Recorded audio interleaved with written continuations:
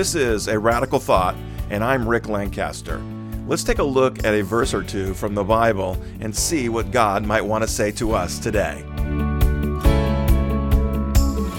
The radical thought for the day comes out of Ezekiel 28, verse 3, and it reads, "You regard yourself as wiser than Daniel and think no secret is hidden from you." Today's reading is mostly about the city of Tyre. It was one of the most influential cities of the time. They possessed great wealth and power, and as usually the case, their great success led them to become proud. And God's word is quite clear about how he feels about pride. Tyre was not only prideful about their great accomplishments, but also about their great wisdom. They believed they knew more than anyone else in the world. And this kind of belief can lead to great arrogance and other harmful attitudes. And once you start believing that you are wise, you begin viewing others in relation to your wisdom, and you begin putting others down. God resists the proud, and he confounds the wise. Tyre was completely and utterly destroyed by King Nebuchadnezzar. All of their successes and wealth and wisdom got them nowhere. With everything they had, they were missing the one thing that would have saved them, a relationship with God. The times we live in today are not that much different than they were in the days of Ezekiel. There are still people, organizations, and countries that are experiencing great wealth and success. And there are people who believe they are wiser than anyone around them. There are countries that believe they are invincible. Without God, these people, organizations, and countries are likely to experience the same fate as Tyre. While there may not be a King Nebuchadnezzar marching on their gates, God is preparing someone or something to humble and confound them. Churches and ministries are not immune to this disease.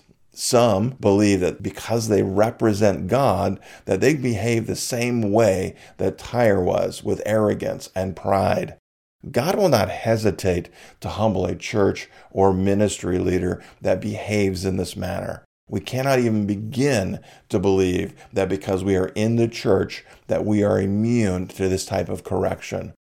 God is looking for strong leaders who are humble and meek. He wants his leaders to be people who know that without God, they would have nothing, and compared to God, they know nothing.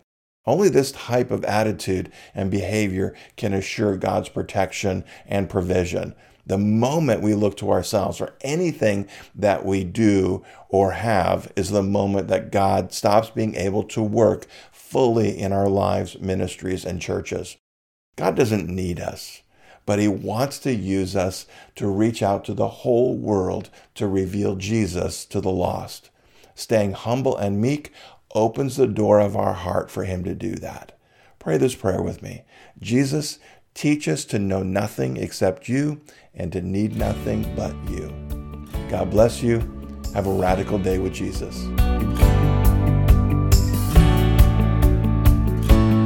Thank you for listening to A Radical Thought. The Bible, or Word of God, has the power to transform lives. It's my hope that these brief messages help you to pause and reflect upon what God might want to say to you or to someone in your life. If you enjoyed this message or found it useful, let us know and consider sharing it with someone who might appreciate it. You can subscribe to this podcast anywhere podcasts are found. Look for A Radical Thought or Rick Lancaster and find other podcasts that I put out.